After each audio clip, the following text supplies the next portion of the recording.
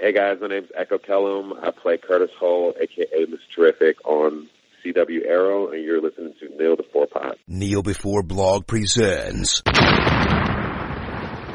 Kneel Before Pod. My name is Craig McKenzie, and I'm definitely not the fastest man alive. When I was a child, I saw so many comic books and became obsessed. Then the internet made me someone who comments on them. To the outside world, I'm a slightly functional human being, but blatantly I use my nerdiness to comment extensively and find others like me. One day, I'll blend into society, but that day is not today. This is Kneel Before Pod.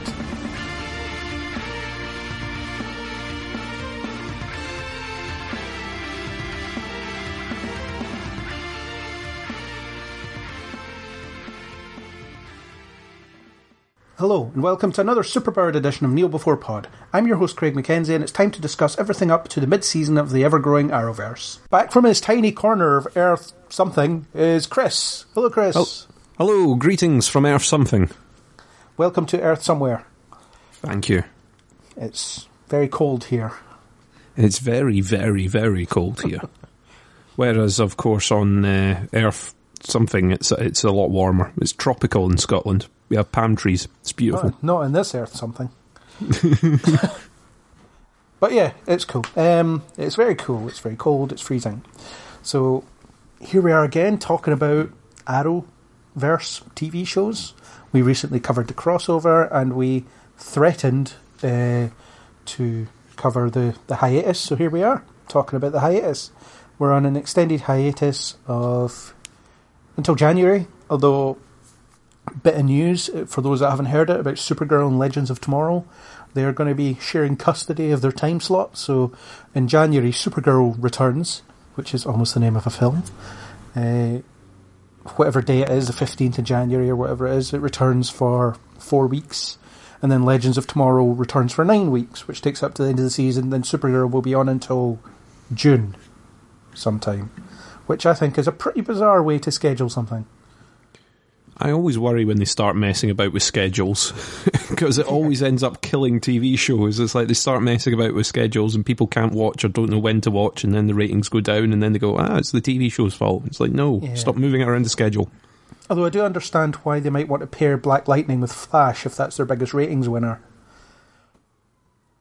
Yes. Or maybe it isn't. I'm not sure. I don't know. I don't really follow the rating stuff. But I can't imagine why Flash would be... I can't imagine why people would regard Flash above some of the other ones at this point. It's all good. So, we're here to talk about the hiatus of all the shows. They're all on break. Therefore, we have work to do. So, if there are no objections, I'm not going to go through spoiler-free on all 4 shows. I'm just going to launch us straight into the spoiler dimension. Or spoiler, whatever. If you have not seen the closing episodes of any of the following shows, then prepare to be spoiled. Yes. So, Gideon, spoilers. Yes, Captain. Right, so here we go. We can now say whatever we want, within reason. So, we shall start in airing order. We shall go with Supergirl, which airs first. It's the first one we watch. So, Season 3 so far, we have had 9 episodes, although technically 8. I don't count the crossover episode as an episode of Supergirl, because it isn't. But for more on that, listen to our podcast on that. So, on the 8 episodes, what are you thinking so far? What's your general vibe on Supergirl? It's been okay. It's not been as good as last season, I think. It stumbled a little bit for me, but I've still been enjoying it.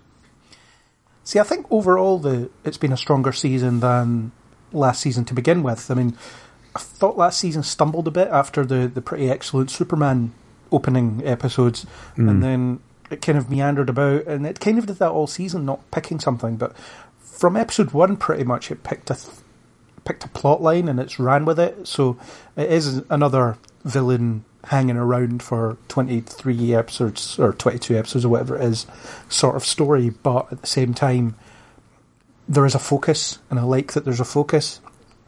It's a bit too dark and angsty sometimes at the moment, which doesn't fit Supergirl for me. It's just stop complaining, stop being angsty, stop being heartbroken. It's like I understand that people get upset when relationships end and stuff like that, but in true CW fashion, it's just world-ending type stuff. Yeah, it's when you do it to all your main characters all at the same time that it sort of overlays it a bit. You kind of need a foil to that. So if you have one that's breaking up, you need to be one that's happy and bubbly and pulling the other one back and pulling the audience back up as well. Whereas at the moment, you've got both Kara and Alex going through sort of relationship hell. So as much as you get the scenes of them having ice cream and watching rubbish movies on the sofa, that doesn't really pull you back from the rest of the episodes of them sort of having a rubbish love life and being very gloomy about it. I do like what they've done with introducing Rain with the Samantha character and the sort of slow build for that. I think that's been done really, really well this season, and I've been quite enjoying that.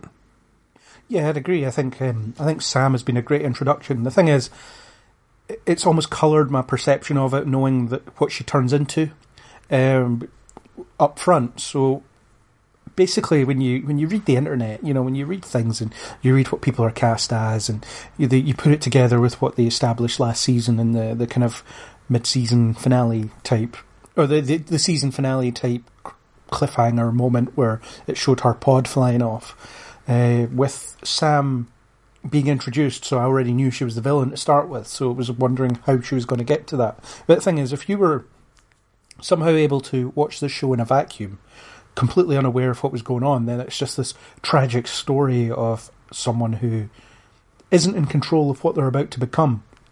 And it's quite an interesting one at that.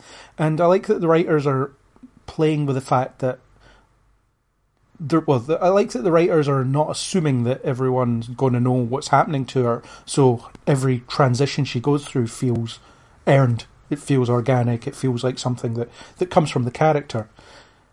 Yeah, I agree. I mean, it's been quite a neat way of doing it. I like the slow relationship build between her and, you've obviously got her working with Lena Luthor, so she's kind of ended up integrated in the group, and it seemed like quite a natural fit. Like you say, it does, reading stuff on the internet does spoil tons for you, so you kind of go, all right, well, I knew there was something going to happen here. It's like, Odette Annabelle cast as Rain, or cast as Samantha, who will become Rain, and you don't really need to even read articles to find this stuff out, and it's really annoying. And then 2 weeks before she turned into Rain, they released a picture of it, and if you're on Facebook, you just come across these things. It's annoying, but it is what it is. Yeah, there should be a Gideon spoiler warning before before reading these articles. Yeah, there should be, but there isn't. So yeah, Sam, good character. I like that she's one of the gal pals, the three of them sitting around drinking red wine and talking about stuff. It's good, and she's become a part of the show, so therefore her downfall feels a bit more impactful because she is a part of the show, and there is a lot to lose there. She has a daughter, which I find interesting.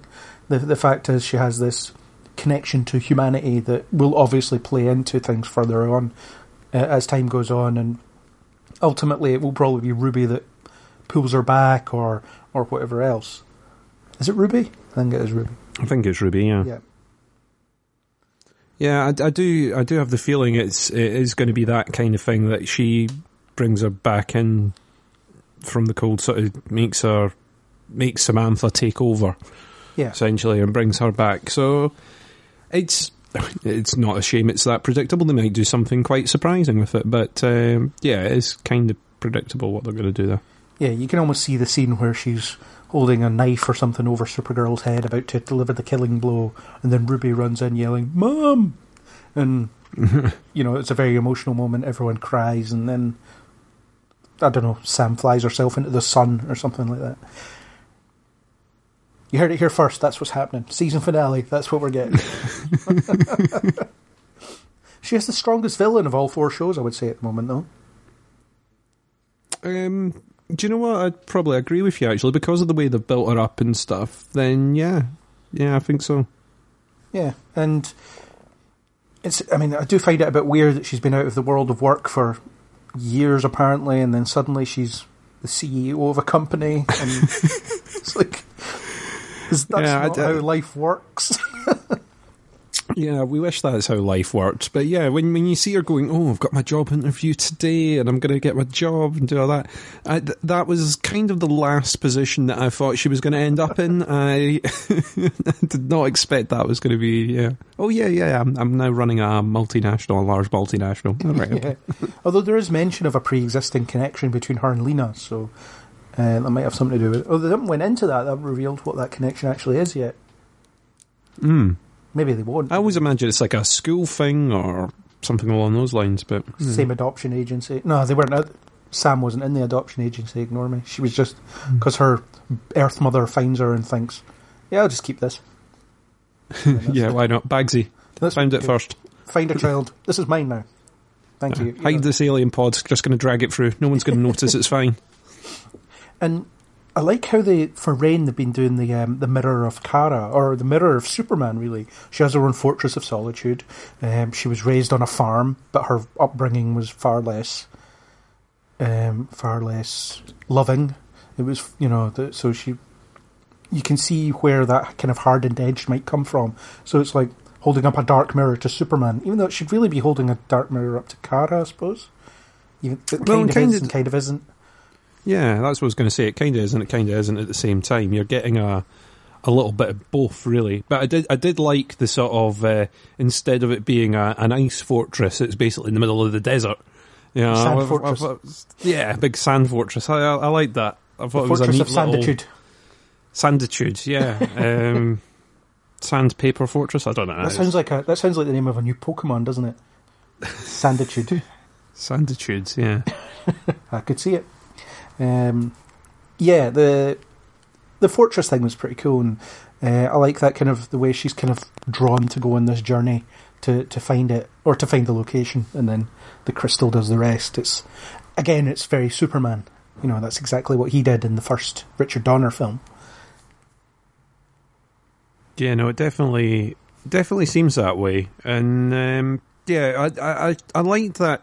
I was going to say scene. It wasn't really. It was about 15 minutes or so, wasn't it? About 10 minutes or so, where she's sort of driving into the middle of nowhere, and I was thinking, why is she heading that way? Yeah. And then you see it. I was like, that's a nice reveal. Drawn by an inexplicable compulsion to go that way. Yeah, and then the sort of transition scene where she becomes Rain was very powerful as well. The sort of you could see her fighting against it there. Yeah, as she did it. And I quite like the fact that, she isn't just a straight bad guy going around killing random people. She's still going after criminals and people who might be considered bad, but she's lethal. She kills them, and then whereas Kara wouldn't, and that's the difference. It's not that she's just picking people off indiscriminately, which I think would have been pretty boring. It's the fact that she has some kind of mission, and it might be just the kind of flip side of Kara's mission. Just... she's doing the same thing, but her methods are much more brutal. Yes, definitely. And that fight scene they had was really brutal. Oh, it was a very, very tough fight, and she almost. Well, we're saying almost won. She did win, just not a killing blow. Yeah, and it's funny how. A week prior to that, and at least from our perspective, Kara had fought another evil kind of version of herself and beat her. Suggests that she would have just aimed Rain at, Nazi Kara, and it would have been job done. Yeah, well, it could happen. I mean, I did think at one point that they were almost going to go Superman levels of destruction with the city. As they're smashing through office Christmas parties and things. I was like, oh, skyscrapers are about to start coming down now. But they don't have that kind of money. They don't have that budget, so they scaled back a little bit. But at one point, I was like, oh god, there's a lot of destruction going on here. It's beginning to get a bit, Yeah, you can see the tally going up. But yeah, good villain. Definitely a good villain. And I look forward to seeing where it goes from there. How long will it be before Kara finds out who she is? How long will it be before Ruby is put in danger, which will inevitably happen? What's going to happen with Ruby when her mother apparently abandons her. You know, I suspect Alex will adopt her, or at least temporarily adopt her. Oh, well, that's a good shout, actually. Good prediction, like that.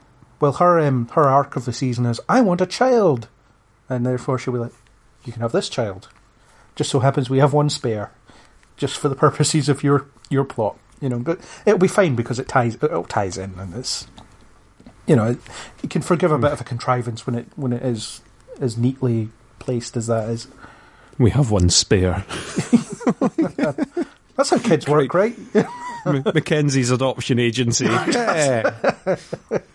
I know you came in asking for one, but we've got two, so buy one, get one free.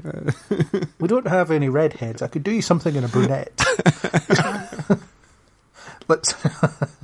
Yeah, so that's if you take this ginger, I'll give you another. Okay. That's this week's sponsor is Mackenzie's adoption agency. We have children. We have spare children. We have spare children. Yeah. Yeah. Remember, children are for life, not just for Christmas. Oh man, this is good. So, segue into Alex. I don't think we've any more to say about Samantha really, other than she's has a job for some reason and a child, and she's a villain. Those are her three main points. So Alex was preparing for her wedding at the start of the season. We talked about that in the kind of inaugural episode podcast where she wanted to have the biggest, gayest wedding Central City has ever seen, which I'll admit I would have enjoyed looking at. That might have been interesting. But would have liked to have compared it to the Flash wedding, you know? Yeah. But we don't get that because apparently the subject of children has never come up before now. So they split up. Alex and Maggie split up because they have differing views on children, on having children, which is a shame. Although, I don't know, if I was marrying someone, I'm no expert on relationships or marriage, but if I was marrying someone, it might be a question I'd find out before popping the question. You know, I might find these things out. What does she want out of life versus what I want out of life? Are they compatible? Yeah, I don't know. I mean, I suppose you can take it that they've been carried away in this sort of rapid romance kind of thing, and one thing's led to another, and they've ended up heading towards marriage without going through these fundamentals, for want of a better phrase. Yeah. I don't know. Playing devil's advocate on it, but yeah, you would think that before that they would have discussed it, perhaps. Yeah, although the real reason is that Floriana Lima, if that's how you pronounce her name, was leaving for reasons that we don't know. I suppose it's not our business to know, but she was leaving the show. They didn't want her to leave, so they had to find a way to get rid of her. They had to write her out in some way, and without killing her, which I think would have set the fans off completely. I think that might have been a deal breaker for some people, at least from what I gather reading Twitter sometimes. They had to come up with some reason, and kids seemed like the most obvious one. So, and the thing is, it's that thing about knowing the background. It doesn't forgive kind of lazy storytelling, because it is still lazy storytelling. We've got this problem that we've manufactured to get rid of this character, even though it's beyond their control. The fact is, it doesn't quite work for me. That's the problem I have with it. I do prefer it to them sort of writing her out as dead, or making her go on a spiritual retreat, or or pulling what we will refer to later as the Wally. So I suppose it's a way of leaving the door slightly wedged open if she decides, oh, do you know what, I will come back, or for reasons I am now available again. Yeah. Without sort of, like you say, doing a quick death to try and write her out. Yeah, it would be somewhat more contrived to have every episode where Alex comes in and says, hey, I got a postcard from Maggie. It's like, what does it say? It's like, why doesn't she just send emails like a normal person? I don't know. It's either that or they pull a Howard's Mum out of Big Bang Theory and just always have her behind the curtain, behind the door, or just leaving, you know. Oh, thanks for coming round. Oh, bye. I don't know. Just have sort of pre-recorded voice, you know, slightly off screen. What I'm glad about is the fact that the breakup was handled maturely. They handled it like adults. You know, they didn't shout and scream at each other. They acknowledged that it wasn't going to work for that reason and amicably parted ways. They even had that kind of they had a very sincere goodbye moment, and it was clear that they weren't, their feelings hadn't changed. It's just their priorities were different, and it was something that they couldn't work past. I like when people act like adults in these shows. Yeah, it's a welcome change, isn't it? Because there's so many of these programs where they do handle it almost like Tantrum in Kids. Yeah. And you end up seeing episodes and episodes worth of it, whereas, like you say, it was a very mature, mutual breakup. As much as Alex is, and both of them appear completely heartbroken at the fact that they've come to this sort of impasse, at least, like you say, it is handled in a mature way. Yeah, definitely. And not so mature is Cara, unfortunately. She is... I don't know, she just acts a bit like a disgruntled child most of the season when it comes to the end of her relationship with Mon-El. But I understand that she's maybe not emotionally ready for that kind of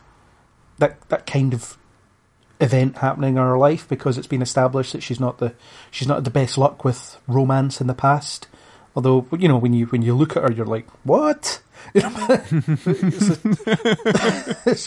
one of those things. It's like, oh yeah.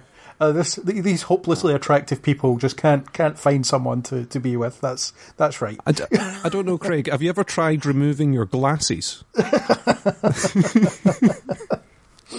But it's I see. Now you've taken your glasses off, Craig. I think I would be in a relationship with you now. Now you're sorted.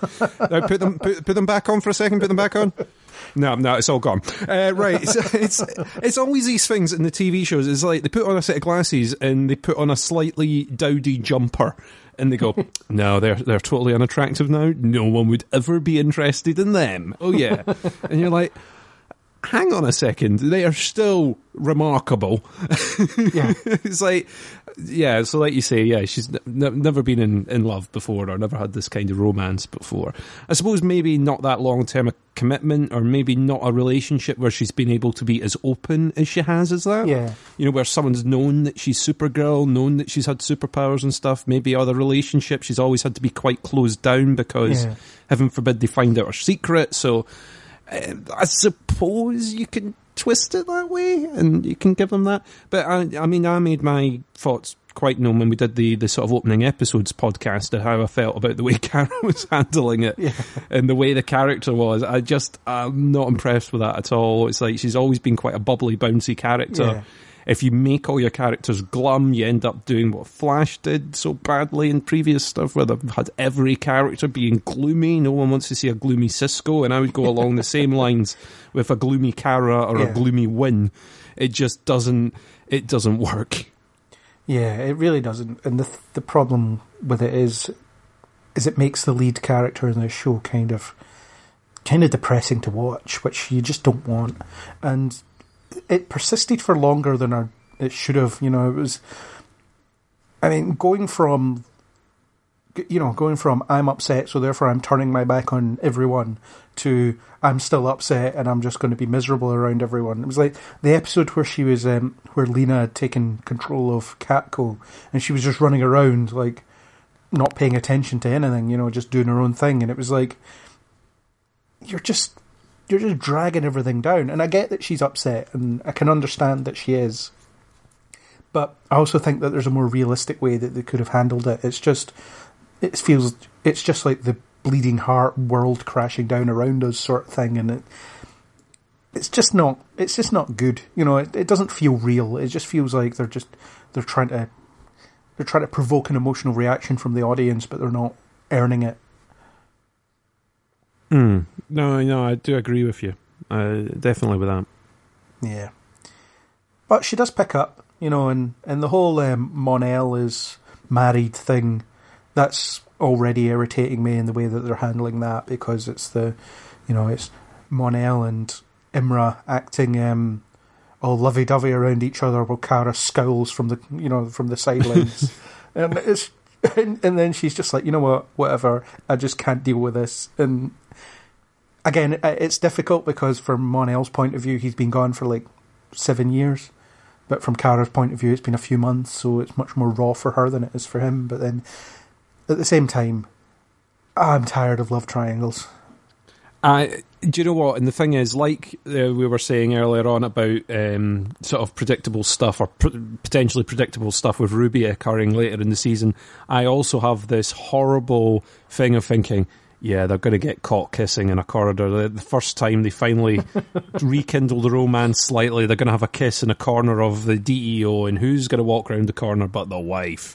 And then that'll be it, and it'll all kick off again, and you're like, oh. Alternatively, she's like alternatively, she's a telepath, so she doesn't even have to catch them.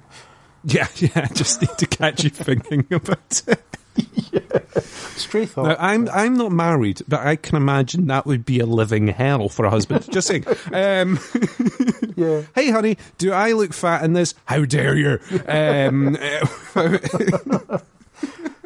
Yeah. And Mon-El's return was a bit weird for me as well, because there was that thing where he was just keeping a secret for the sake of we can't reveal this until the episode's about half an hour in. So it was just him sitting there not talking about what he was doing, and then it took Wynn trying to get through to him in order for him to try something. But the thing is, if he'd been like, right, okay, I'm from the 31st century, our ship broke, and we were in suspended animation. We just so happened to wake up a few months after I left. That was lucky. So here we are. We need the ship fixed now. Please help. That was all he really needed to say. Yeah. I think that, it's like you say, that's what they needed to do, and it would have worked, but yeah, I don't know. Angst. You need the angst of the reveal of Imra. Yes, angst, and then potentially in the future you're going to have, we know where stuff goes wrong in the past, and I can't help but try and change the future by tweaking this one certain little thing, and then it all goes wrong. Well, I'm surprised they didn't address that when it came to Rain. You know, when she was introduced, I'm surprised that at least Jean didn't ask, "Did this happen? You know, what do you know anything about this? Do you know? You know?" And even if Mon-El or Imra or both of them had said, "We can't tell you. We're not interfering with the natural course of history," fine. At least you've addressed it. Yeah, you've got to do your own thing and pretend that we're not here because we originally wouldn't have been here. Yeah. But I suppose by them already turning up, it's already changed, so what the heck? Yeah, well, timey-wimey. Timey-wimey, wibbly-wobbly, yeah. We did, or will do, a whole podcast on time travel and TV shows. So in the future, or in the past, or today. Potentially it's there now. Who knows? Who knows? Just keep listening and see what happens. Coming soon in the past to a podcast near you, or beside you, or slightly close to your being. Yeah. Or maybe it's already gone. Ooh. Seriously, I need to get that podcast up, but it's been too long. Yeah, I think we've been promising it now for about the last 8 or 9 podcasts. I think a lot of the information is now inaccurate. I think that's actually... I think it's been that long. Yeah, several shows have been cancelled since the recording. Yeah. Stargate's still a thing, isn't it? Right, okay. Star Trek The Next Generation, can't wait for season 7. Yeah. So, Mon-El kind of turns up towards the end, and it's whatever. It is what it is. Maybe it'll get more interesting as it goes. I am interested in the fact that they're going to be introducing the Legion of Superheroes. If you don't know what they are, they're a future team inspired by Superman to continue in his stead. You know, they're from the 31st century, as we've established. This version of them are inspired by Kara, which makes sense, because it would be a bit like, oh yeah, I formed this team based on your cousin. Oh, well, that's a bit of a kick in the teeth. I would have settled for we based this team on you and your cousin. Yeah. I think surely in the future they are still sitting there thinking about Superman as well. Yeah. But yeah, saying based on you, I suppose it works. But yeah, unless my crossover theory is true, for next year, the death of Superman. Dun dun dun. I don't know. I just thought I'd throw that in there so that when I'm wrong, it's everywhere. It's in more places. Yeah, I'll be wrong. Just watch this. And if it's right, you will play this back and you'll go, told you so, told you. That's right. I will gloat. I will bang that gong in a year's time. So, the Legion of Superheroes, I'm looking forward to seeing what they do with that. It looks like they're all on board the ship. They just haven't woken them up yet, for some reason. Haven't cast them yet. Yeah, well, I think they probably have. But the next episode is called The Legion of Superheroes, so that gives us a big clue. Well, there you go. Yeah. My prediction was wrong already. Yeah. Put my gun away, hang on. So what they'll do with them is beyond me, but I'd quite like to see how, I guess, in Smallville, when they introduced them, what they had was you had 3 characters. Imra was one of them, but she was played by someone else, naturally. It was Saturn Girl, who was Imra. There was Lightning Lad. I can't remember his actual name, and I can't remember the other guy's name either. But anyway, they appeared in Smallville, and they met Clark Kent when, let's face it, he was a bit of a screw-up before he was even Superman, because it was Smallville. And they were pretty disappointed by him. They were like, this guy becomes the Man of Steel? What? And it'd be interesting to see if they go a similar route with Kara. The reaction to Kara, what do they actually think of her methods, or are they going to be really impressed by her? It's almost pretty boring if they are, like, impressed. Yeah, I would like for them to be bitterly disappointed at meeting their idol. Or even like, even if they big her don't up too much. disapprove of how she operates, even if it's just, this isn't quite what we expected. And it's the meet your heroes thing, right? Sometimes you'll meet a celebrity and they won't measure up to your idea of them, and after that, you never see them the same way again. Or there's something to play with there for sure. It's so many times where it's the thing of, I can't wait to talk to them, or I really love their music, they're coming into the studio, I'm going to get to chat to them, and then they come in, you go, you're as boring as hell, oh no. Oh dear. Let's not name names, just in case. I'm not naming any names. I was almost involved in one scandal this week, so I'm not going to say what that was because no, you don't we want won't. to know. Yeah, we won't reveal the information on that podcast. We'll reveal it on this one instead. Oh yeah, litigation avoided. Yeah, brilliant. Right. Yeah, so talked about Kara, talked about Alex, talked about Mon-El. Jean had a bit of a thing going where he found out his dad was alive. That's convenient. The one green Martian that's alive on Mars is his dad, which is fair enough. I liked that episode. It was cool to see Mars, even though it was like very TV budget Mars, a lot of caves with red rocks in them. Fair enough. And at least they tried to explain why the white Martians were looking like humans, and specifically black people. And it was interesting because Jean showed up, it was the whole, it's a mark of respect to assume the form of a visitor. And then, since Jean was wearing the face of a black man, they all became black. So that's fair enough. And it's also a bit of visual anchorage. This is when you see a group like this, they are white Martians. Although it's a bit kind of marginalising as well. I don't know. It's good and it's bad, I suppose. But it's visual shorthand. You see it and you're like, white Martians, cool, fine. Also, you get to see John's car / spaceship, which then appears in a couple of other episodes afterwards. But yeah, I was like, I like that. Very, very cool. You also get a very nice scene of Supergirl arriving in the car to beat everyone up, which is like, to the tune of "Hit Me, Baby, One More Time." Yeah, that was. I'm bitterly disappointed that the tune that music wasn't played throughout the action sequence. It should have stayed. Maybe they've only paid for a certain time of it, but that was. It should have stayed with that. Yeah, and that was one of the first times you saw Kara being a bit cheery, didn't you? She was very kind of very jokey and quippy in that scene in the episode. And the bit she was talking about Jean's car, that was quite funny as well. Yeah, you also see her sort of taking charge a little bit and sort of coming between John, sort of not running off the handle a little bit, but not quite thinking straight, and she comes in the way and sort of sorts him out, when normally it's the other way around. He sort of turns around and goes, no, you should handle it this way, and this is why, kind of thing. Yeah. But yeah, I liked it. I liked the introduction of his dad. I like the little bits of him sort of showing him Earth and trying to explain things, though sometimes they play the gag a little bit too far. Brown water. Other brown water. Right, okay. He's an alien, I get it. Yeah, and John's a workaholic. John's a workaholic, however, he has seen Star Wars. He has. So I like the little, let's call it a bromance thing between him and Wynn that seems to be like little brewing little moments. Yeah. Though Wynn's one of the characters that doesn't seem to have had a lot to do yet, which is a bit of a shame. Once again, yeah, it's a shame. He was quite good in the last episode, though, where he was the one that tried to take some of the emotional weight off Cara when she had to deal with Mon-El and his wife, and Wynn was like, "Have you tried beer?"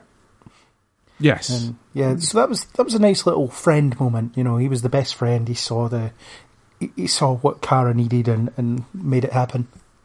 He's had a lot of those, though, where, you know, because the other characters have all been as gloomy as hell, they've sort of went, oh, let's give Wynn a little one-liner to throw in, but it's like, it doesn't matter how much firefighting he does, that's not going out. It's like, the gloom is still there, you know, it's nice to have these little light moments, but I'd like to see him get a little bit, because I quite liked that character, especially in the first season. I thought he was quite funny, so... It wasn't in the first season so much that I liked him, at least not to begin with, although he did grow on me eventually. I think the fact that he assumed helped, the fact that he assumed that Cara wasn't into him because she was a lesbian was a bit like, well, that doesn't paint you in the best light, really, for the way you see the world, you know. But he got better, I think. I think everybody has gotten better over the course of it. But yeah, he's not had much to do other than, you know, hold the tablet and tell them what's written on it. That's Wynn's primary function most of the time. Yes, guy with keyboard. He is the Cisco /Felicity /Wynn character who sits there and types and goes, he is the Wynn character. They're there now. He is the Wynn character, yeah. Yeah. But Jean with the whole family stuff was quite interesting. His dad is voiced by the guy that did the animated Martian Manhunter in the Justice League series. So that's cool. A bit of a throwback there for those who are interested. They haven't done an awful lot with it since, or not an awful lot that's interesting. The idea that Jean has to get used to having a family member around, fair enough. I don't know, maybe more will come of it, but certainly the episode where he was trying to reconnect with his dad was very powerful. And the way Cara was able to facilitate the kind of healing of the relationship between them meant that, despite the fact the episode wasn't about her, she had an important function in that episode without detracting from what else was going on. Well, I'm kind of looking forward to the standalone episode now that the standalone series. Now that he's got his own flat with his dad, I'm looking forward to the sort of fish out of water comedy thing that's going to be happening. You know, it's going to be Frasier, but with Martians. Yeah, yeah. Why not? You know, he'll bring his brother in. Oh, his brother's alive too. Fine. Yeah. You know, he's been on the planet for years. He's just arrived. What will the two get up to? What will happen next? Yeah. Stay tuned, folks. Yeah, and they'll get a dog. Be interesting. Yeah, I know. You know, Martian and Sons. Martian in Manhattan was shot in front of a live studio audience. Yeah. Martian Manhattan, with emphasis on the man. Yeah. I don't know. There's a concept there. So CW, if you're listening, we're interested in writing it. We're available for your writer's room anytime. No, seriously, we're available. That's it. I really need the money. Yeah. On to Lena, I suppose. She hasn't had an awful lot to do either. Although, what she has had to do has been quite interesting. Her taking over at Catco is a bit strange because it's like she's she's moving into journalism and getting under James's skin and possibly getting under James in other ways as time goes on. Did I say that out loud? I think you did. I'm pretty sure you did. Yeah, so Lena is doing stuff. I quite like the one where she thought she was responsible for kids having lead poisoning. Yeah, I thought that was quite a powerful episode. You know, you sort of saw the inner trauma. I don't know, a bit of cliched sort of thing about the sort of the two-edged thing where she thought she was responsible, and then you kind of knew it was going to be discovered that it wasn't really her responsibility. You kind of had the feeling of that throughout, but no, I did like the way that she held herself during that episode, and I do like Lena's character. I think she's quite neat. She's no Cat Grant, but she's the sort of fun little character that they play about with, and they still sort of keep her there. The same with James. I think he's an alright character, but they're not really doing too much with him. They've kind of got the little interplay between Lena and him, and that's about it at the moment. Occasionally he turns up to say words, but it is a very, you know, like they've forgotten, a bit like when they've sort of run out of things to do. He had his weird Guardian phase, and now he's out of that, and he's occasional meetings round the room where he's pointing at the sports guy and the features guy and saying, "I need a feature on this." Of course although you do, boss. he's very much he is very much in a better place than he was last season, though. The idea that he is, he's propping up the Catco side of things, and the fact that Lena's there as well gives another reason for that location to be there, rather than last season where nobody could be arsed being there. Apparently, Cara was never there, James was never there. How anything got done is beyond me. But so it's much better, and it's not quite, as you say, it's not as good as when Kat was kicking about. However, it's better than it was, and James is much better placed in that situation where he can influence people using the media.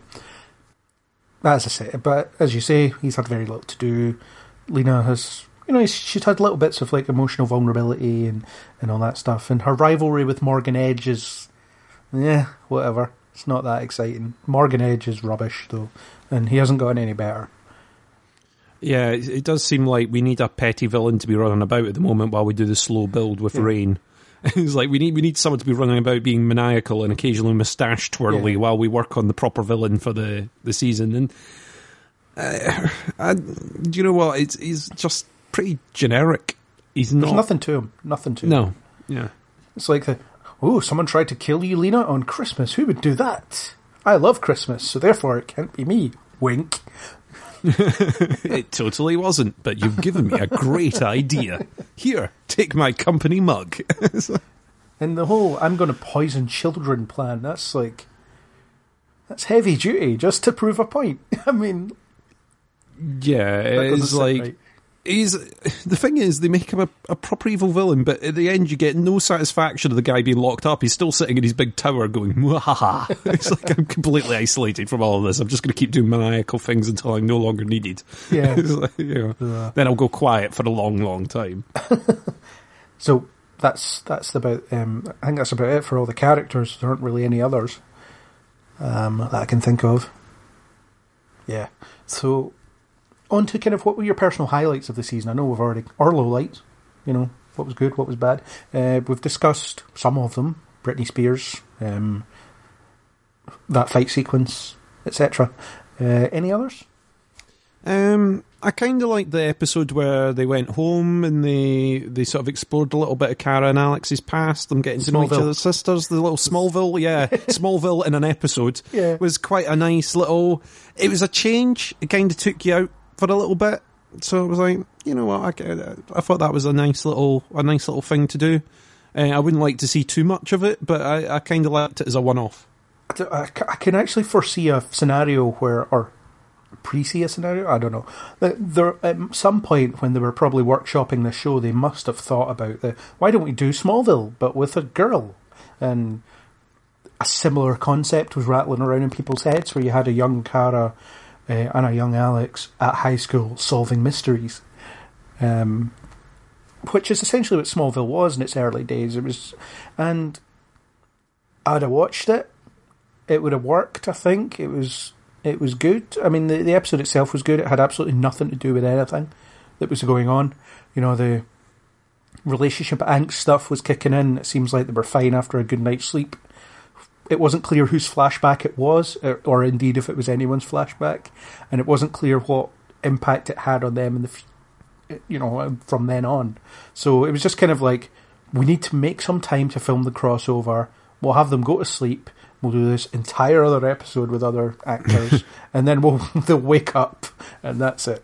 And for itself, it was an incredibly charming little episode. I thought they nailed the actresses playing the younger versions, especially Alex.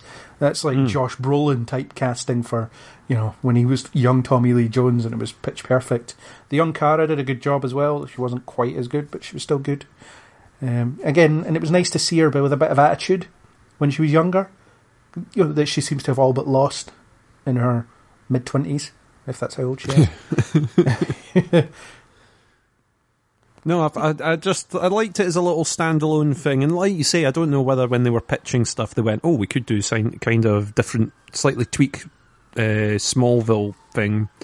I mean, I still think they could potentially end up doing another series. It seems that they expand these universes all the time, so So whether they end up going, oh, well, that worked as a little episode, we might do a little run or something. But, I mean, their slate's pretty darn full with everything that they've got running now, so... completely. You know, you never know. We might get an episode next season where they go, oh, no, that little flashback one worked, so we might do another one. Yeah, why not? Or just little extra scenes with those young actresses again. I guess the previous actress that played young Kara is a bit aged out of the part now. Or they're going for something different. I don't know. I don't know how old that other actress was, I suppose.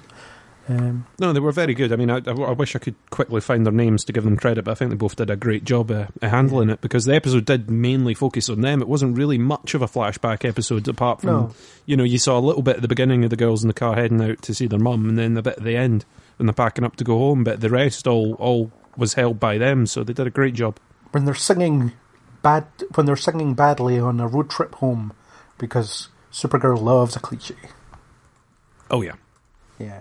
So the names you're looking for are Isabella Vidovic, who played young Kara, and Olivia Nikanen, I don't know how you pronounce them, who played young Alex. So well done, young girls. You did those names were on the tip of my tongue. I was just about to say them. Absolutely. So that was a highlight for me as well. I really enjoyed it. Other bits throughout the season I've enjoyed here and there. But I don't know. I like little off format episodes, especially when they're done well. Any particular bad points or lowlights? I think the opening episode was one of the worst for me, like as an overall thing. I really didn't like it that much. There's been little bits that have peeved me off. The sort of gloominess we've already really touched on. Morgan Edge we've already touched on. Yeah, I think that's probably about it. There's been little bits and pieces that have nipped me along the way, but I haven't kept a list.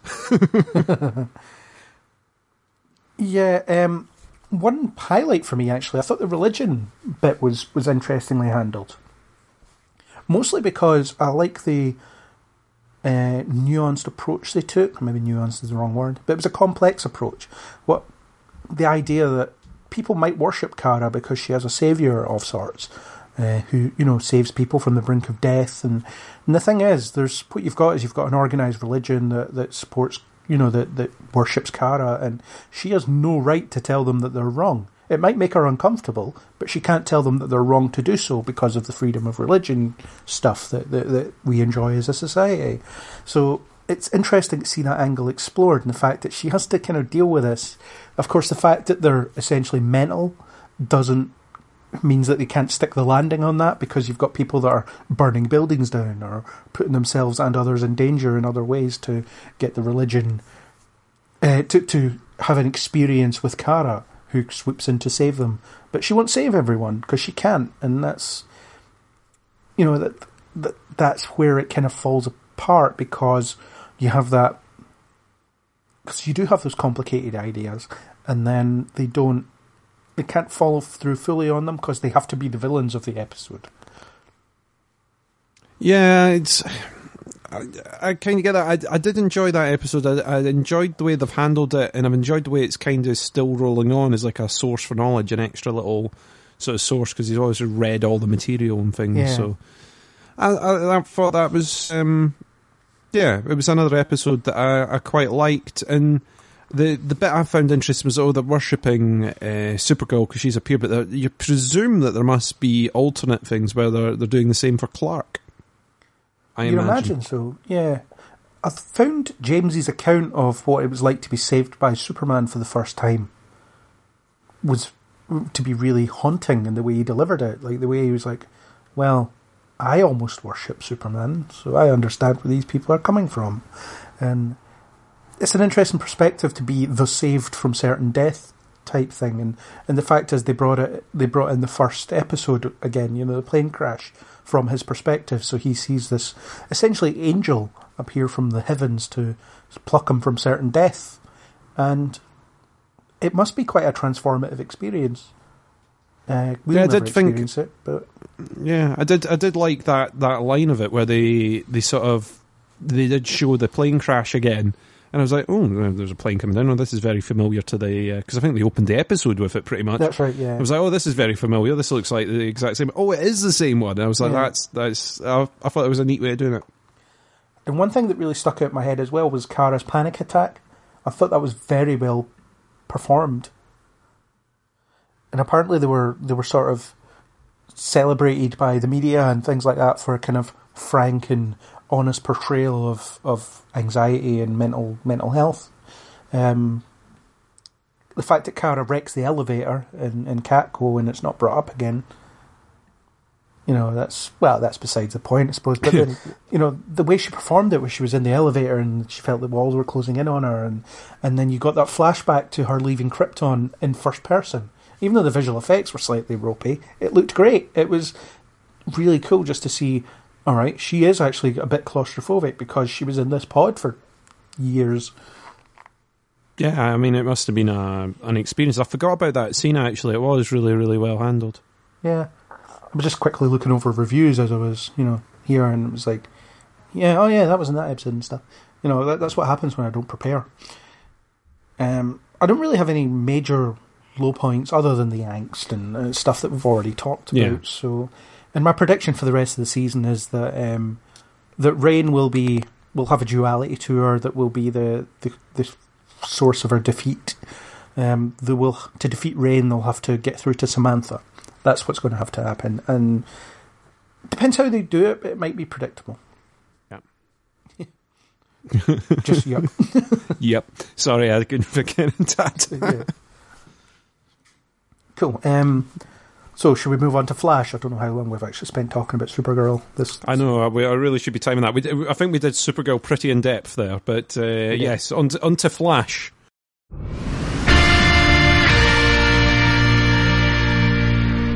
Here we are. We're talking about Flash. It's that time again. So, Season 4, better than Season 3. That's my opening statement. I agree. Better than Season 3. It's still not great, though. It has its moments. I like that they've tried to fix some of the bits that we complained about last season. They've sorted Cisco out. They've got Caitlin back properly, though it's still not quite explained the whole I'm pretty much in control of this situation now. They still do attempts at going, oh no, I'm not actually in control, honest. I like that they fixed some of it. The villain is better than last year, though still has some flaws. And you've still had a hell of a lot of the, Iris relationship dramas and wedding planning and everything. I'm just glad that they're finally married and it's over. They're married, and now we've got the inevitable divorce to build up to. So it's can't wait.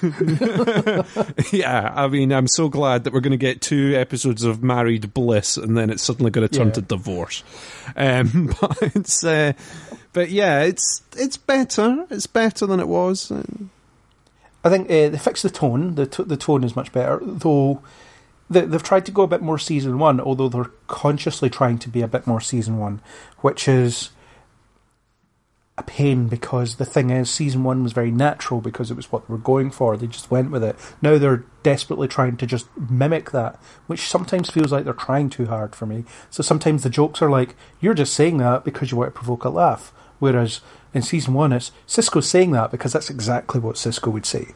Or this is how Barry would react to that. Or, so they were playing within... It's like Aaron was talking about during the Thor podcast. The humour came from the characters. Whereas the humour is coming because people want more laughs. And sometimes it just feels painfully transparent. Yeah, there's also... I mean, I'm not a big fan of Dibney. It's comedy Dibney is not pleasing me much. Or Disney, as Harry Disney. called it once. It was a character, and then I was like, oh, he's joining the team? Oh, brilliant. Great. Could they not put him in meta jail with everyone else that's been slightly forgotten until they come in handy again? If only Barry had someone he could impart wisdom to as a sidekick and teach him how to be a hero. Oh, it could Yeah, be used for if that. only. I wonder. You know, someone that had like a similar power set who could be useful in so many situations as a team up. Someone that he's sort of worked with before, got like an almost familial bond to that he could use. Yeah. I get what you're playing at. Sadly, that character doesn't exist. Apparently I don't. not, no. I don't believe so. Also, I mean, I've. The problem I had with Dibney is his lessons also feel very manufactured. So you've got that episode where Barry's trying to teach him ethics, or ethics and how they relate to being a superhero. Fine, no problem there. But he's like, save the innocent person and then go after the bad guy. And it's like, Barry, in the time you said that, you could have saved the innocent, took them to hospital, and got the villain in jail. Right? You've already established that he is faster than he ever has been. So, if he is fast, use that. Yeah, well, this is this is the problem with Barry, is that they seem to permanently, I'm saying permanently change, they seem to randomly change his power level and his ability depending on what the hell they're handling. Yeah. And like you say, this is supposed to be Barry at his fastest. He has beaten Savitar, he's done all this, he's beaten other speedsters, he's beaten Zoom, he's beaten all these people. And yet he still manages to be whammied by the worst metas in the world that come out, you know. Yeah. I am, you know, you go, oh, come on, please. It's like, at this point, he should now be zipping about, collecting all the bullets, having everyone tied up, everyone saved, and all done. But obviously, for plot and story reasons, and to make the episode longer, it's like you've got to have him being defeated and doing these things where it's like, oh no, I'll leave this one to Dibney. And it's the morality thing, like you say, when he's going, oh, now what you've got to do is you've got to save the innocent person and you leave the villain. But Dibney's completely incapable of taking on those particular villains, and the only reason he's having to do it is because Barry has done something stupid in the first place and somehow managed to get himself caught in a situation that he wouldn't be in the first place. And the thing is, I can also understand if Barry was taking a risk-based approach to training Dibney. So he thought, right, this villain isn't going to be a huge threat to us, so I can afford to stand back and let Dibney realise these lessons on his own. That's an interesting idea. You know, that's the idea of Barry is almost putting people in danger in order to teach this new hero a lesson. That's, you know, that's showing growth as a hero and things like that. But the idea of no, you must save the innocent and then go after the bad guy, and it's like, well, there are two of you, so one of you could do one and the other could do the other, and I don't know, I think Barry had a sore leg at that point or something like that, didn't he? But at the same time, you know, there's only so far the bad guy can go, so you still got time to do both. Yeah, I do think there's a case of that. I mean, I got it with the mugger situation where the guy tries to mug him. And with the gun, and you're like, oh, I'll let you handle this. Okay, now here's your first lesson. And I kind of thought, okay, that's quite funny, it's quite neat, and it's understandable. Almost. Yeah, but then there's the bit where Barry rushes the guy off to hospital when he's not in his Flash costume. Yes. So maybe he gets changed en route. He drops him off at Star Labs, quickly gets changed, and then zips off to the hospital. I don't know. Or he just leaves him on a gurney outside and never gets seen. I mean, but when you look at it, I know what the Flash looks like. He's some generically handsome, dark-haired guy. I mean, it's the other bit is when you go, well, Cisco's proven himself now. He's pretty comfortable with his powers. He's, you know, we saw during the crossover that he's quite happy to take on people in a fight now and use his abilities well. So if you were going to team up with someone to maybe go and take on a villain in a way, would you not just go, Cisco, why don't you come with me and we'll leave Iris standing there with the computer and the headset? Yeah, it's problematic. And Dibney isn't that good. I know the elongated man from the comics, and his defining trait, other than stretching, is that he was one of those superheroes that was in a very committed and healthy relationship. And they've turned this guy into a sleaze. And I mean, fair enough, don't be slavish to the source material, but why pick a character whose defining trait is being in a committed, stable, loving relationship and turning him into that? It does seem like a complete switch, but it does seem that it's just it's played for laughs rather than anything else. It's not it's not so much that they've went, oh, we're going to change this because of reasons. It's like, oh, well, it's either that or heaven forbid, we're going to have him in several seasons to come. Yeah. And it's going to be him slowly changing his ways and becoming that man that's committed to his relationship and his woman, and we're going to have to see that slowly develop over 3 long years. Oh, Christ. Yeah. What was that episode where he was referring to the female characters by their measurements? That was pretty skeezy. What, from the bus? Yeah. Measuring them on the bus, yeah. And he said to Caitlin as well, I'm sure he referred to her by her measurements. I'm starting to understand why Andrew Kreisberg was fired. Let's not get onto that subject. Yeah, let's not. Let's not. I'm not having any litigation. I do not agree with any comments here. Views expressed on this podcast may not be my own, despite the fact I'm saying them. Hey, I'm just saying, a guy got fired, and there's a lot of lines about.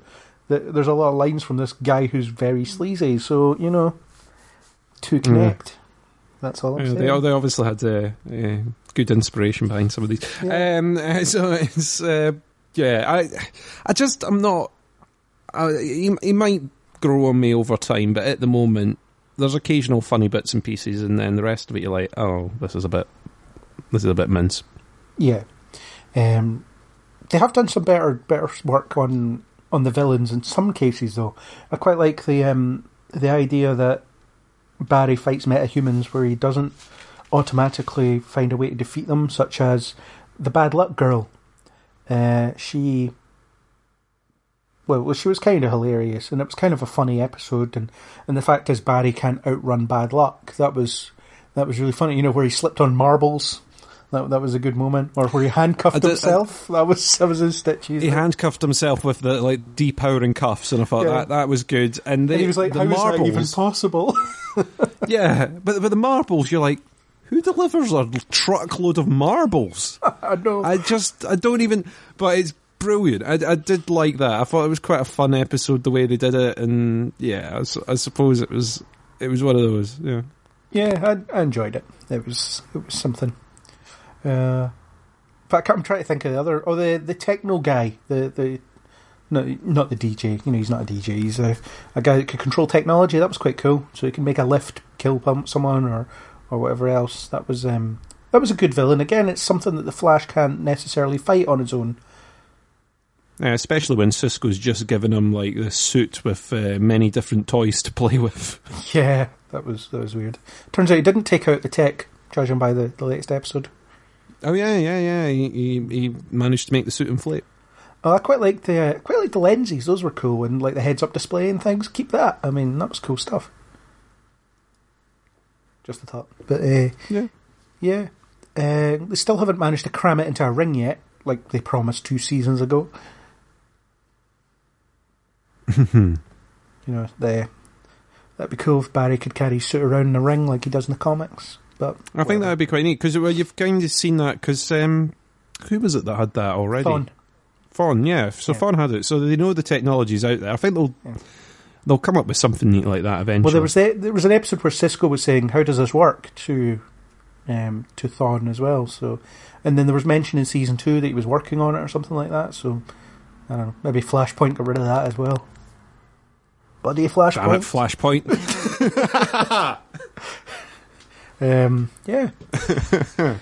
Yeah. So, I mean, on to the Barry and Iris relationship. Oh, yeah. The dreaded subject. I just find it tough to watch because I don't care. I don't really give a crap about either of them in that context. And the problem I have with it is something quite fundamental. I don't understand why they're in a relationship. What does Barry like about Iris? What does Iris like about him? What do they like about... What is it about each other that makes them feel the way that they keep saying that they feel? Because you don't see that. It just doesn't exist. So it's... And I think a part of it's to do with the fact that they constantly just show us milestones. So you don't see quiet moments of them just sitting together and, and just chewing the fat a bit, just chatting or doing stuff. So I don't understand why the relationship is in existence. I don't, and I still find it quite creepy that essentially that's his sister. Yeah, it was Joe's speech at the wedding. My two kids getting married to each other. Yeah. It's great. Yeah. Yeah, it's totally like, it's like, you're just sitting there thinking, it's still pretty much his sister. I know genetically speaking everything is alright, but however, on paper you're sitting there going, no, you're related. You totally spent your related. Awkward hormonal teenage years being in the next room to one another. How can you get past that? Yeah, I still find it a bit... And like you say, it doesn't seem like a natural relationship because they've not given it the proper time to develop, really, or they've not given it screen time to develop. Obviously there's been time canon-wise for them to develop. There's plenty of time. There's plenty of time, but it's the same thing. You're sort of sitting there on screen, you're thinking, this hasn't built naturally. It's been very clunky in its delivery. And even since, you're sort of thinking, well, it seems to do what the plot needs it to do and not flourish on its own, and then the plot kicks in. It's like, oh no, we've went straight to this. And then the whole marriage process has been so drawn out with the amount of times it's been cancelled and on again and off again.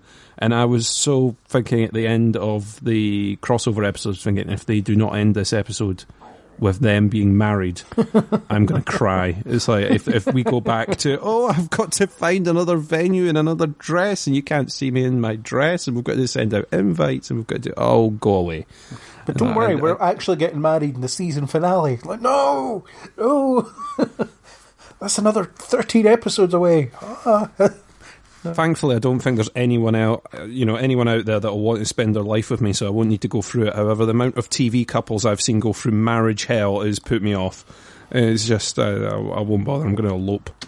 I'm also not sure that your wedding will be attacked by evil doppelgangers from Nazi Earth. Although I could be wrong. You could be wrong. I mean,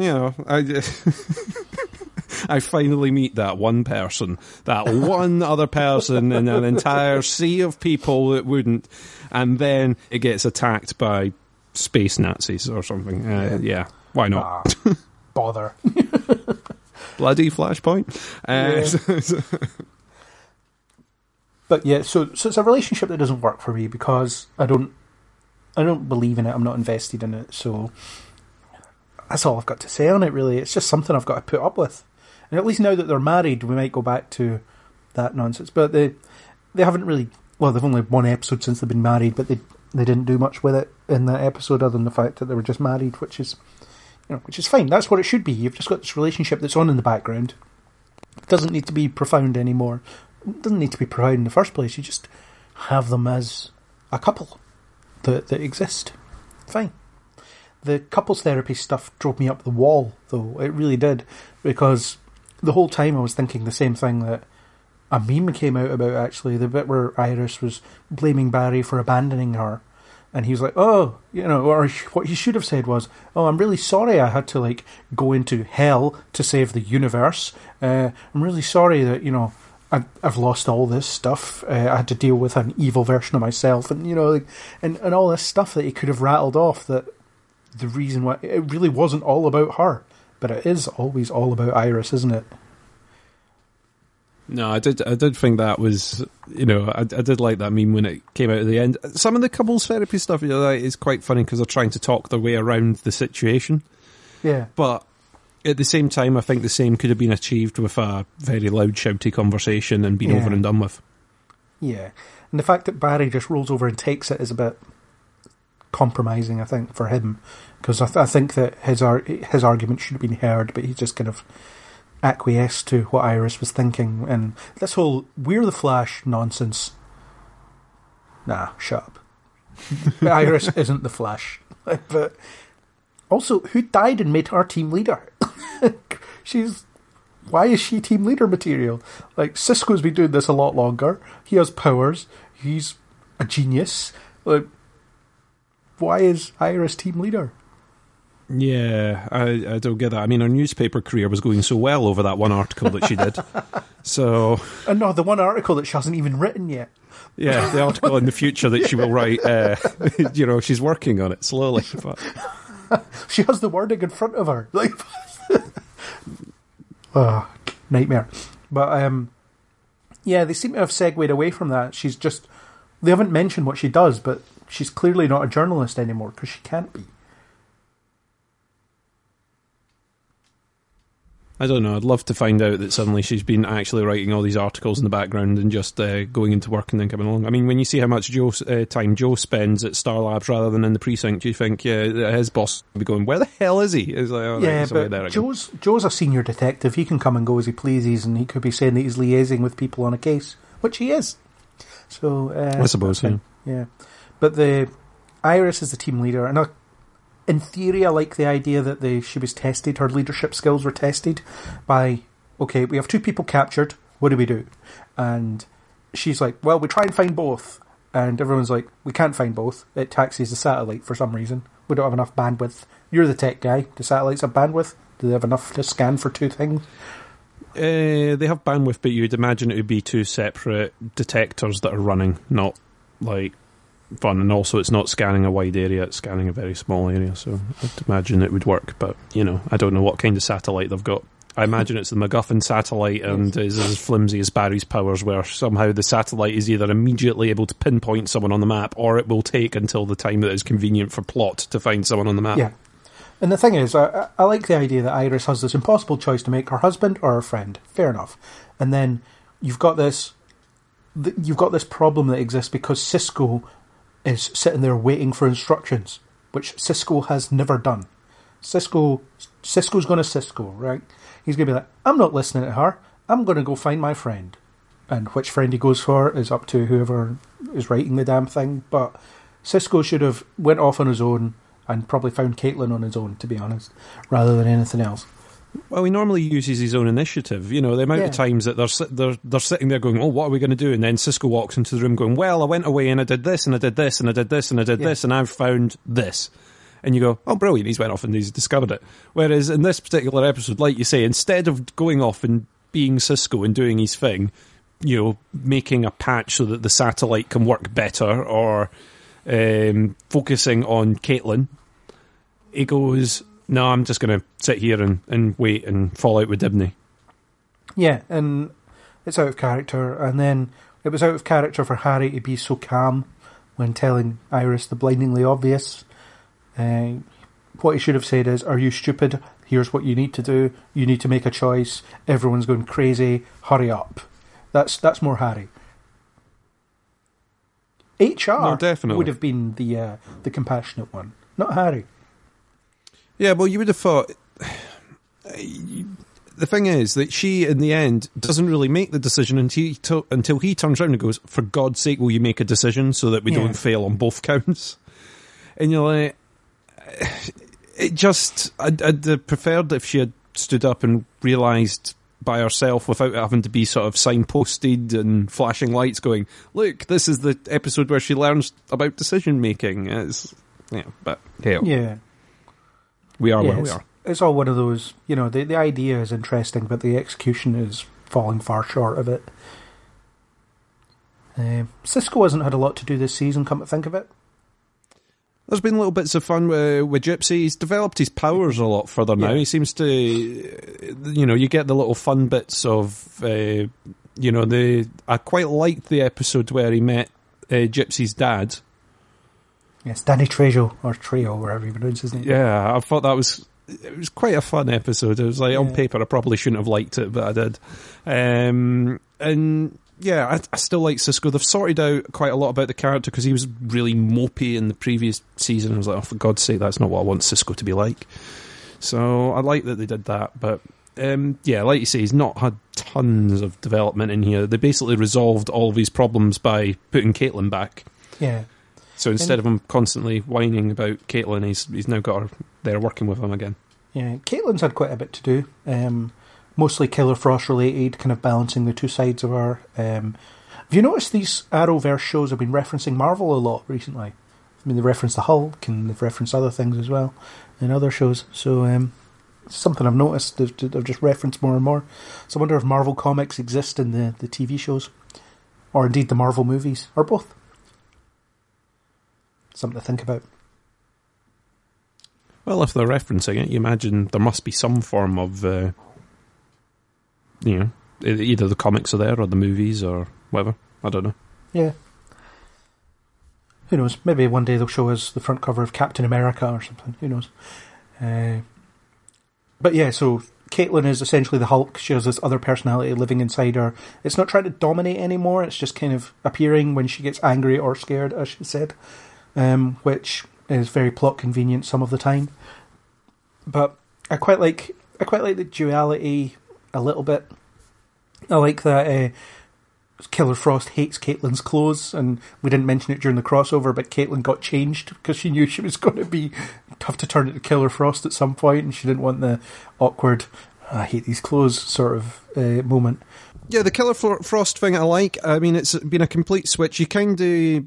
The way they left it at the end of the last season was, I'm not Killer Frost, I'm not Caitlin, I am something different. Whereas what we've seen is it's sort of Caitlin, and then when she's scared, she becomes Killer Frost, which is, I suppose, a neat way of doing it. I kind of liked the idea that Killer Frost was like randomly hanging out with them, and then they hang out with Caitlin, and a bit of that I thought was weird, but also funny at the same time. I like, even during the crossover, I think if you listen back to the crossover chat, if you're interested in that kind of thing, I mentioned that it was nice seeing her in action again. Yeah, getting to use her a little bit. It's I think it's like the best of both that they've kind of done with Caitlin.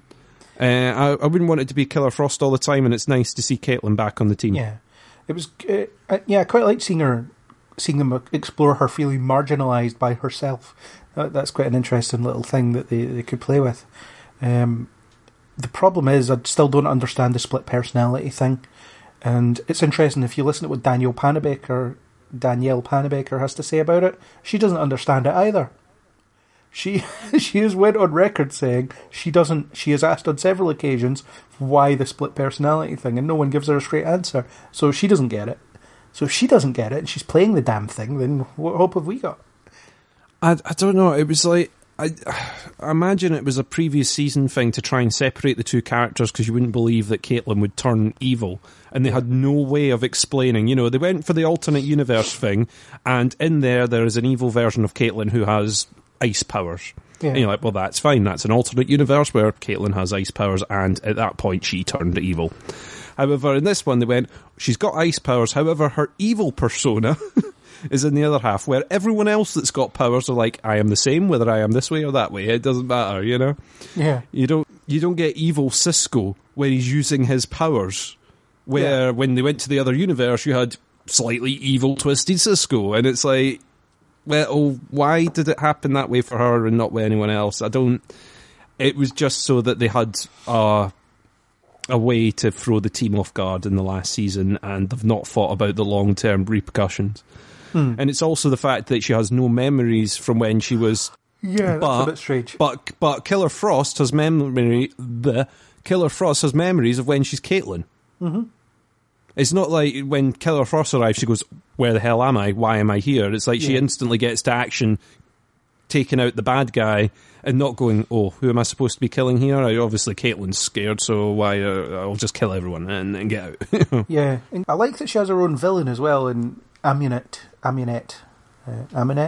however you pronounce it, played by the excellent character actress Katie Sackhoff, who was in Battlestar Galactica, among other things. And, she's good. She's a bit lame, power-wise, and the fact that they keep letting her go confuses me. Yeah, she keeps sort of getting away, and you're like, well, surely this is none of one of those... It's not that she keeps getting away, it's they keep letting her go. They told her to go away both times. Yeah, it's like, that's to say, yeah, you're fine. We can deal with you later. I mean, I really like Katie Sackhoff. It's good seeing her and something. I got to admit that when she first came on, I was like, she looks familiar. Where have I seen her before? I mean, despite the fact that she's in this ridiculous sort of get-up as that character and very sort of over the top, but quickly on IMDb going, who's that? But her over the top English accent as well. Yeah, she was. I like that she's sort of got her own villain, and it's kind of a little subplot, but it's still tied into the main plot. They've done it quite neatly. Yeah. In particular with that final episode, they sort of tied the two together when you at first think, oh, well, this is completely unrelated or almost unrelated. you know, because you know that everyone that got the powers on the bus was, you know, due to the thinker. Yeah. But, you know, you still kind of thought, well, this is a separate bit. But, you know, very neatly done, I think. It's been a nice little sideway thing. Yeah, and since you mentioned the thinker, it's a good time to talk about him. Clifford DeVoe and his wife Marlize, the thinker and the mechanic, respectively. They are the main villain of the season, at least as far as we know for now. I have problems with the fact that the writers can't seem to write the smartest man alive. So the thing is, a lot of his plans seem quite random. And then when Barry directly asked him, what's your plan? He said, "You wouldn't understand." No, that's a cop out. You wouldn't understand means we haven't written it. We don't no know. Yeah. And there's also, as you said in the first episode, when his last line was, "I'm thinking," his line should have just been all part of the plan or something. Yeah, I'm thinking, as in, I haven't quite thought of this yet. Hang on, give me a second. No, this should just be the first step in your intricate 100-step plan. But also, I mean, I always hate these plans where it all falls on coincidence. Yeah. It all falls on, you know, things. So in particular, that last episode is like, oh, well, they finally got married, which I suppose was on the cards, yes, but, you know, then it all falls apart, and then all things. So I get to send him the knife. Oh, yeah. What had happened if the wedding hadn't went ahead? What was just because a knife arrived in the post anyway, or, you know. Yeah. There's little... Someone sent me a knife. Oh, great. You know, it's only half a set. Okay, cool. But I just... Like you say, it's like when they've got plans, and then you sit there, especially that last episode where it's like he had caught Barry, he had him in the trap, and it's like, what have you got me here for? And you're thinking, yeah, what has he got you there for? Surely this is now when his whole maniacal plan comes into action. He's got Barry exactly where he wants him.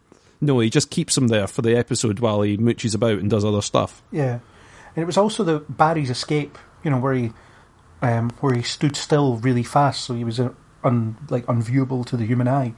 That's fine as an escape plan, but that if DeVoe is as smart as he's supposed to be, he should have seen that coming a million miles away. You know, he should have been like, okay, Barry's power set is this. What's going to happen is he's going to try this, and I'm not going to fall for it. Or why didn't he just put some kind of power dampener in the force field? Because otherwise Barry wouldn't have been able to get out. Yeah, not only is he behind a force field, but there's also a power dampener stopping him doing anything sneaky, you know. Yeah. Especially when he's obviously gone to such great lengths to develop a force field that can hold Barry properly. Yeah. You know, you would think just putting a power dampener... His power bill must be through the roof. He's got, like, this temple chamber under his house and stuff, you know. Where is that temple chamber? No one knows. But, he's, like, burning through energy. And that force field must cost a bit, you know. Considering that the washing machine on, you know, and this guy's running like massive force fields. Yeah, considering that Joe and Harry sort of swept the house to check for layers, if it turns out that he's just like, you pull a book on the bookcase and the door friggin' slides open, then I will break down. It's like, well, that must be it might not be a problem in the future, but after being in his like high-tech lair, surely it's like, let's find out where in Central City is drawing the most power. It's got to be there. Yeah, well, all these force fields and everything, you know, where is, you know, very unlikely to be drawing that much power and sort of goes against the grain. Oh, there, excellent. Yeah. That's it. Although I did enjoy the episode that was devoted to him. Devoted. I see what you did there. I didn't even realise until after I said it. I'm really not the smartest man alive, but I'm not pretending to be. So yeah, I'm kind of with you. I quite like that episode of the origins of a villain, and I'm getting his powers, and then why he would go out, and then he ends up in the chair, obviously. And yeah, I kind of liked it as a little origin story, a little standalone thing. There's also the built-in tragedy of it as well. The idea that, you know, he has gained this gift and it's killing him. That's, you know, there's tragedy to that, and he even mentions about so you've got these metahumans. They get their powers and they use them to rob banks or hurt people, and he wanted to do good. And then I don't understand what turns him into the villain that he becomes. Although I do think that his ultimate plan has to be to use Barry's speed force in some way. I mean, that seems pretty obvious that he wants to do what pretty much every villain in the show is wanted to do. Siphon off his energy and use it to heal himself, I suppose. Well, you'd assume that he is now, he's in a new body, so is that body, because of its mind capabilities, going to be able to hold the brain? And that because it was sort of like his body couldn't keep up with his mind or something like that. So when they introduced that Dominic guy, I was like, oh, here we go. Here's another dead Caitlin love interest. Because they were getting a bit kind of, well, not flirtatious, but you know that any guy she talks to for a length of time is essentially going to be in some kind of romantic plot with her. You had Jay/Hunter, Julian. Well, he's not dead. He's just, who knows where he is. But he's at Boy Scout camp with Wally. Yeah. And now Dominic, which they may still go with that, although it's pretty clear that Barry now knows who he is. So now Barry's in jail, which didn't work for me either, because he knows he's innocent. There's a dead body in his apartment. The police are coming through the door. He has super speed. This is a problem that he should be able to solve. You'd think, but plot reasons mean no. Yeah, I mean that you need Barry off the table for the next episode where something's going to happen and the team could really do with a speedster if only they had one available on the phone. Again, thematically it's interesting because Barry is essentially working to protect people. He's upholding the rule of law and all that. So at the end of the day, at some point he has to be faced with the scenario where he has to trust the system that he's supposedly upholds. So the fact that he turns himself in and he's going to trust the system to get to the right conclusion is in theory quite an interesting idea. It is, but you can kind of predictably tell that it's not quite going to go that way because he already handled the knife, so his fingerprints are going to be on the knife, and then they're going to go, well, where were you? And they're going to say, oh, he was over with us at the Christmas party. But no, he can't be because he was over at the flat so quickly. How could that be possible? You must be lying. And Barry's obsession with DeVoe when he knew he knew the truth, or at least he thinks he did. He didn't know it for certain, but he was looking for evidence. And so you had that whole episode where he was running about mad, just like trying to find out some shred of evidence that supports his claims. And everyone else is like, stop it, Barry, you're obsessed here. And we as the audience already know that DeVoe's the bad guy, because we've seen it, and so it makes the whole thing, it's like we're just waiting for half the cast to catch up with what we already know. And it lessens the effectiveness somewhat. I mean, in order to make that work, you might have had to have DeVoe introduced in that episode. The problem that I had with it was the bit at the end. So after spending the entire, and this is the thing about the sort of, we're going to set him up, whatever. The whole thing about, we're going to lead him round in circles and hide it and say that it's not me. And then at the very, very end, he comes to a lecture, he sits in the lecture with the restraining order and everything already sitting there and goes, all right, why not? I might as well just reveal myself now. Yeah, I'm the cackly villain. Wahaha, we've got plans for you. And then off goes Barry, goes back to everyone who has said, it's not him. And he goes, I just went to see him again. And this time he revealed it's definitely him. And everyone goes, we don't believe you, Barry. There's no way that he just revealed that he's an evil supervillain to you. They go, all right, we're accepting of this now. We'll just go with it. DeVoe's the villain and move on. And you're going, well, he's not brought any evidence. He's just said, I spoke to him and he said it's him. Yeah. And the bit where Barry was raiding his house, the fact is he even faced through the wall wearing a hoodie, took the hood off so that it could be photographed, and then proceeded to kind of speed around, but not completely. So there are two ways that he could have stopped himself from being discovered there. One, could have just went into the house, kept his hood on, and vibrated his face so that no one could make it out. Or two, run around faster than a camera can pick you up. He could have run faster than a camera. He could have worn a balaclava, for Christ's sake. He's a CSI.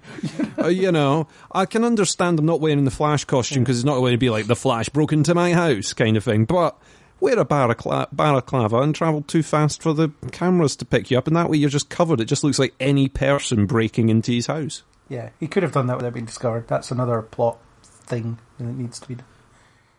It was just like a bit of Barry being stupid because the plot needs Barry to be really stupid, you know, and in the several, like, in the ways that different metas have escaped him, it's just Barry being a bit dopey at that particular moment in order for them to escape. It's also a bit of a shame that you've got rid of Neil Sandilands already.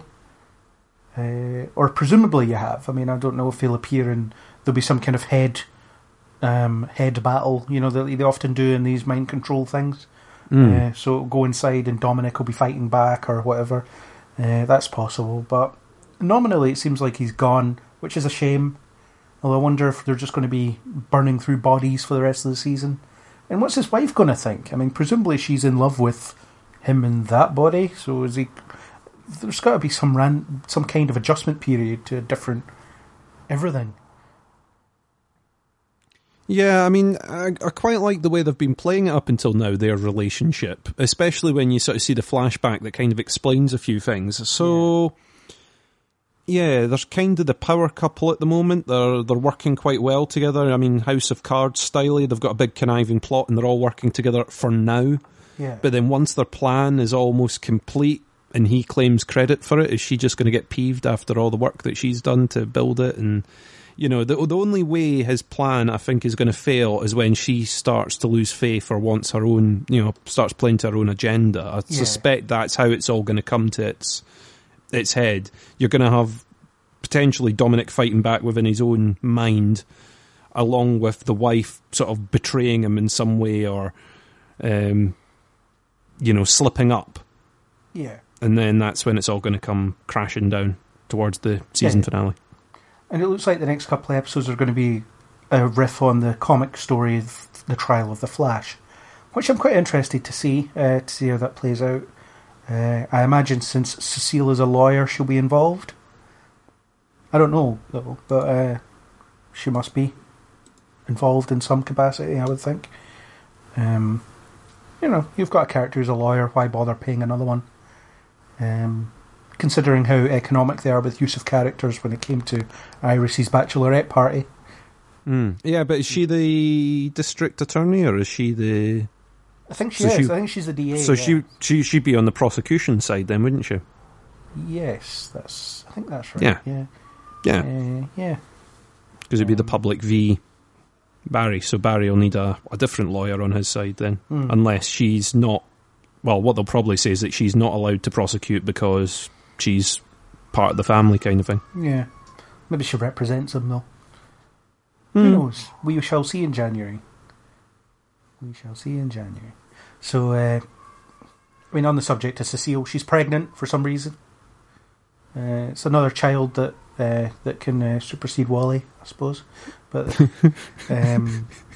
such a shame. After the success of Wally, we bring you... Yeah, the other child. I can hear the child in the background crying already. It's, but yeah, well, I suppose it's just I hate saying this about kids. We've already done one thing about kids, but it's like insert the plot device. Although Joe's reaction to like find out he was going to be a dad again was great. You know, the look on his face was priceless, and then the way they approached that, the whole. You know, he's not apparently he's not quite 50 yet, and the prospect of raising another child is exhausting to think about. Well, he's already got Iris and Barry and Wally. I think that's enough for any man. Guy deserves a medal. I know, jeez, yeah, he has some kind of bizarre incestuous marriage in his own house. I don't really have much to say about that. It's just another thing that's going on. Cecile's pregnant. I was like, okay, really? Fine, I suppose. We'll see. It gives other character motivations, reasons for, you know, all these kids now are sort of independent, so it's, sort of changes Joe's motivations a little bit and he's forward thinking, maybe. Yeah, possibly. So what are your highs and lows of the season so far? Anything particularly good or particularly bad that we haven't already discussed? We've already kind of discussed the fact that they've kind of got the team back together properly again. They're aiming, or they seem to be trying to fix some of the flaws, so I'm quite happy about that. Lows, the Iris West wedding type thing, Barry Allen, Alan West wedding thing. I'm like, ugh. But apart from that, it's still ticking along. I'm not rushing to each episode like I would like to. So that's about it. Yeah, I'm much the same. I think it's better. They've taken some steps to fix things. I think giving the female characters something more to do is a good move, because they were kind of oddly marginalised in previous seasons, especially Iris, and that shows really obviously in the episode where her bachelorette party, where her guests are Felicity, who she's spoken to like twice, Caitlin, who they established they weren't good friends before this point, her dad's girlfriend, and was that it? That was it. Yeah, I think that was it. Yeah. So she apparently made no friends while she was at the newspaper, or college, or high school, or anything else she's ever done in her life. She's apparently made no friends, no other female friends. And that kind of shows how poorly developed she's been up to this point. I understand the whole economy of characterization, and you have to pay extra actors, and they're standing around. It's like, who the hell is this? But at the same time, for crying out loud, like she's ostensibly like a popular, attractive, friendly girl, isn't she? So therefore, should she have made some positive impressions on people over the years? You'd think so. Well, like you say, she's had her own work life, she's had her own independent life for all this long, so she should have her own friends, and you would think they would maybe show some dotted about, but like you say, even in the wedding, you don't really get that much of an impression, Both sides of the room are pretty busy, however, you don't meet any of them, so... Yeah. Strange. It's just... But they're taking some steps to fix it. Maybe Iris is just one of those people that as soon as she has a boyfriend, she just forgets about everyone else. I've met those people. Just a thought. Could be. It would explain a lot. I understand Barry's lack of attendance at his bachelor party because, kind of a nerd, kind of an outcast, kind of an outsider. Although, a line mentioning why Oliver wasn't around would have been fair, I think. Yeah, I think that would have maybe worked a little bit. Yeah. Who knows? It's a bit nitpicking, but they've taken steps to improve upon your female characters here. The villain's okay, although the execution is a bit off centre. I don't know. It's just okay. It's better. It's watchable here and there. I'm not finding it painful to sit through every week, and that's definitely something worth celebrating, I think. Definitely. Last but by no means least, I debuted a new feature on the Flash Reviews this season so far. Every episode I've had a little column within the review called Where's Wally? Because every week the question exists, where is he? Even when he's in the episode, he's like knocked out, he's not there, or he's otherwise being useless. Well, not useless, just not used. And I think it does a real disservice. I mean, I understand that having two speedsters around is pretty expensive, but also, why do they have this character if they can't be arsed using him? I completely agree with you. I mean, a lot of the times when Wally's in an episode, he's essentially propping up one of the pillars in the sort of cortex bit, standing there in the background, not being used, not getting to really interact with the plot at all, apart from occasionally ask Cisco a science question, for the audience. Explain to me why this works, kind of thing. Yeah. But then, the question is always there going, why could they not just use Wally at this point? Why have they not called Wally? Why is Wally not there? Especially when they open the season with, well, Wally's been doing your job while you've been away. As much as you go, yeah, maybe Wally isn't as polished as Barry, he has been the Flash for the city while he's been away with his little team. So why would he suddenly disappear off and vanish? Yeah, he keeps mentioning about going on a pilgrimage to Blue Valley to find himself, and then he came back a couple episodes later and said, I don't know if I found myself or not, I'm just back. And then, he wasn't at Barry's bachelor party, he wasn't there when Barry was kidnapped, he buggers off during the crossover after the first episode. So he's just so underserved, and I feel really sorry for the character because I think there's a lot of potential there.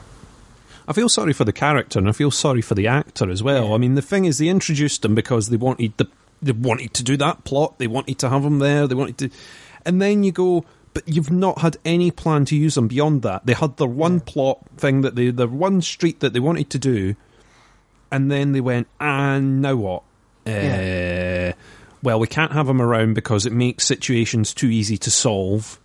We don't want to kill him off because that's unnecessary. We don't want to kill him off. Well, what will we do? I'll get him to go to a spiritual retreat. Get him to just go somewhere. Away, and just leave it like that. And it's just really lazy, and it's a bit of a shame, really. Yeah, they just need to pull the pin on putting him in another show. Legends of Tomorrow, which we're about to come on to, has a job opening in their roster. There's the new Titans TV series based on the Teen Titans, where there's just been a picture of Robin released. It looks cool. That's a place you could go if it's set in the same universe, or even if it's not. They've got a universe-hopping speedster on the team. That's fine, whatever. But I think just finding something for him to do. Either have him in the show or don't. Don't do this stupid half-ass thing they seem to be doing all the time. I mean, there's a lot of speculation. I mean, you were the first person to mention Legends to me, but I see more and more about it now. We're going to come on to it in a bit anyway, but now that two characters have essentially left the show, they've introduced one character that's going to appear now, but that still leaves a slot, essentially, if they want to fill it. Yeah. So it would seem almost natural for them to go, well, we kind of fought an evil speedster before, it would be useful to have a speedster on the team. And I almost thought that the crossover would have led to Wally joining the team. Yeah. Him kind of proving himself a little bit during the crossover, chatting to Sarah, some sort of cross thing there, or, Ray or anyone, chatting to one of them and them going, oh, you should come with us. You'll be back before you know it kind of thing. It'll be as if you've never been away. Yeah. And him going, oh, sure, why not, for one trip or one journey or whatever, and then that sort of tying in. But I don't know whether they would then have the same problem with putting him in Legends that they have in Flash, where it then makes situations too easy to solve, unless you make him grossly incompetent at his work. And you go, all right, we can't use him.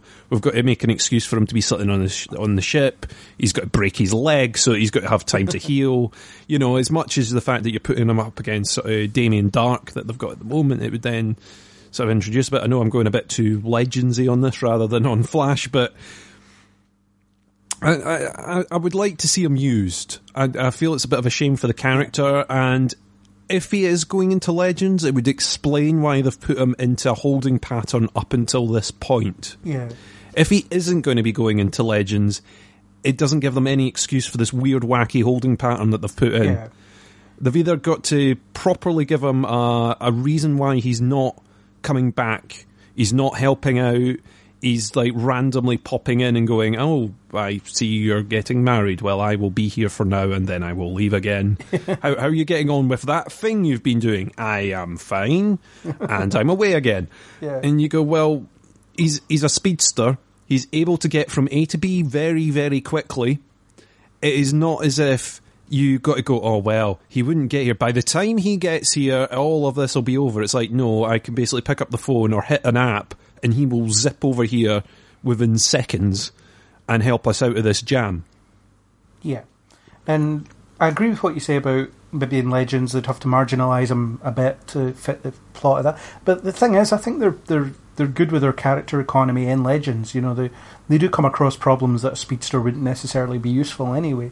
For instance, they don't have Firestorm in every episode because the situation doesn't always warrant it.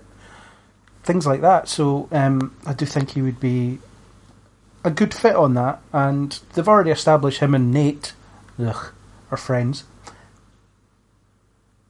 That was in Legends. That's true. I mean, you did have that little bit where he was teaming up with Nate at the beginning when, Yeah.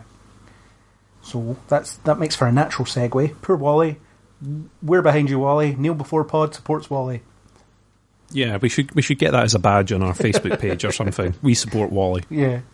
Or I'm with Wally. You can get one of those little banners that can go on your profile. Cry for Wally. Yeah. Let's not get into the Justin Bieber type fanaticism, but cry for Wally. Thumbs up Wally or something like that. Though that sounds a bit rude, really, doesn't it? It does. Poor Wally. Sorry, Wally, you don't deserve that either. In true Kneel Before Pod tradition, this discussion is simply too large to be contained in a single episode, so we're splitting it into two. Thanks to YouTuber Einsteins1117 for the supplied music. And if you like what you heard, then please subscribe on iTunes, YouTube, or any major podcasting app. And we hope you'll join us in part 2.